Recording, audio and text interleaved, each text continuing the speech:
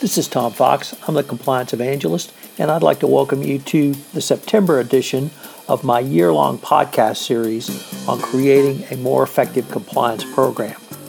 Each month during this year, I'm focusing on a different topic which will help you create a more effective compliance program. And for the month of September, I'm going to focus on innovation in compliance. First, a word from this month's sponsor, Oversight Systems.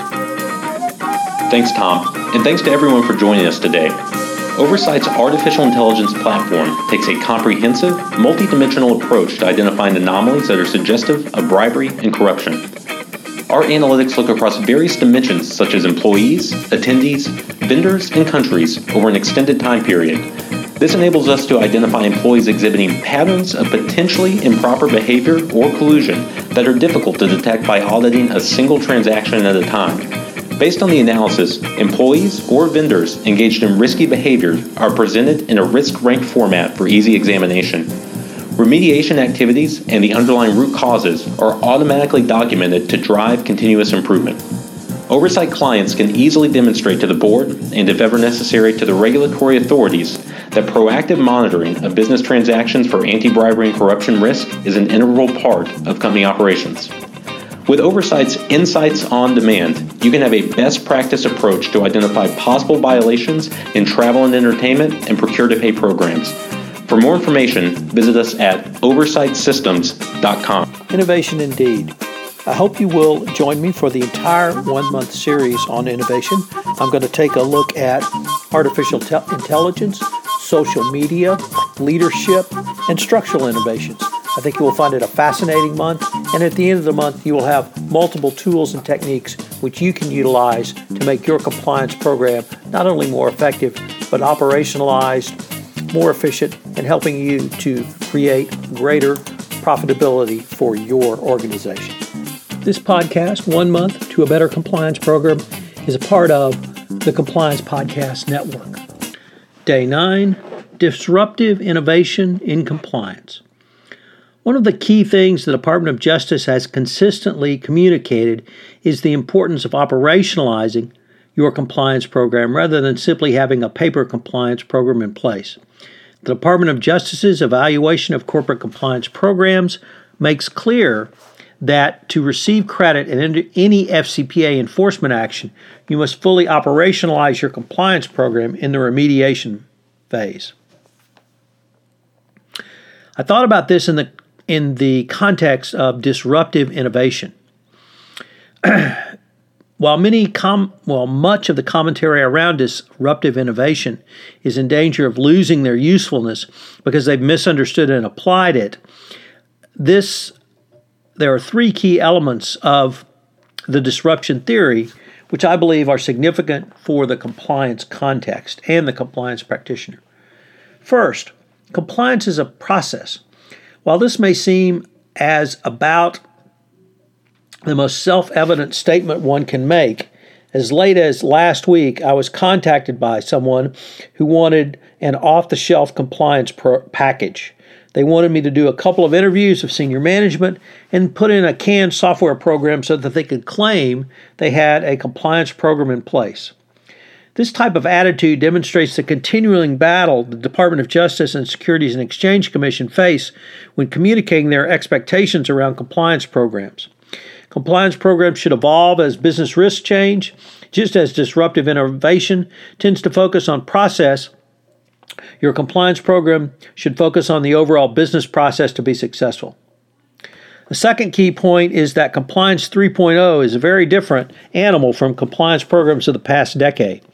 As compliance programs have matured and the structural changes brought about by the Compliance 2.0 model as articulated by Donna Bohm and others, we have now moved on to Compliance 3.0, where compliance is actually put into the fabric of an organization.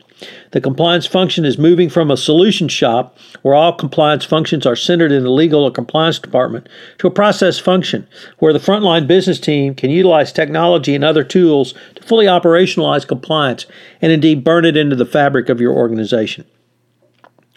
The DOJ Compliance Council spoke to this concept in recent remarks about how well a company would operationalize compliance by incorporating the business functions inputted to the compliance around appropriate internal controls. New business models such as disruption translate into how a company can burn compliance into the very fabric of an organization rather than by simply sitting in the corporate office in the United States. The final point is that not all disruption innovations succeed. Disruption is only one step in the creative and growth process. Think about Uber, and not the Uber of the Travis Kalanick resigning corporate scandal. Think about Uber as a disruptive business. Uber uses the smartphone platform coupled with a superior rider experience as a part of its business model. For the compliance practitioner, I think the key concept is what SCCE President Roy Snell says are the 3 goals of a compliance program: to prevent, find, and fix issues. You could also think about it in terms of Paul McNulty's famous 3 maxims: what did you do to prevent it, what did you do to detect it, and what did you do after you found out about it? This is why any successful compliance program should have multiple levels of oversight built into it. If something does slip through, a level of oversight should be in place to review and hopefully prevent it. Consider the BHP Billiton FCPA enforcement action. It involves gifts, travel, and entertainment around the 2008 Beijing Olympics. The issue was not that foreign officials were feted at the event. The issue that got the company into trouble was that they did not perform oversight over a carefully crafted compliance program.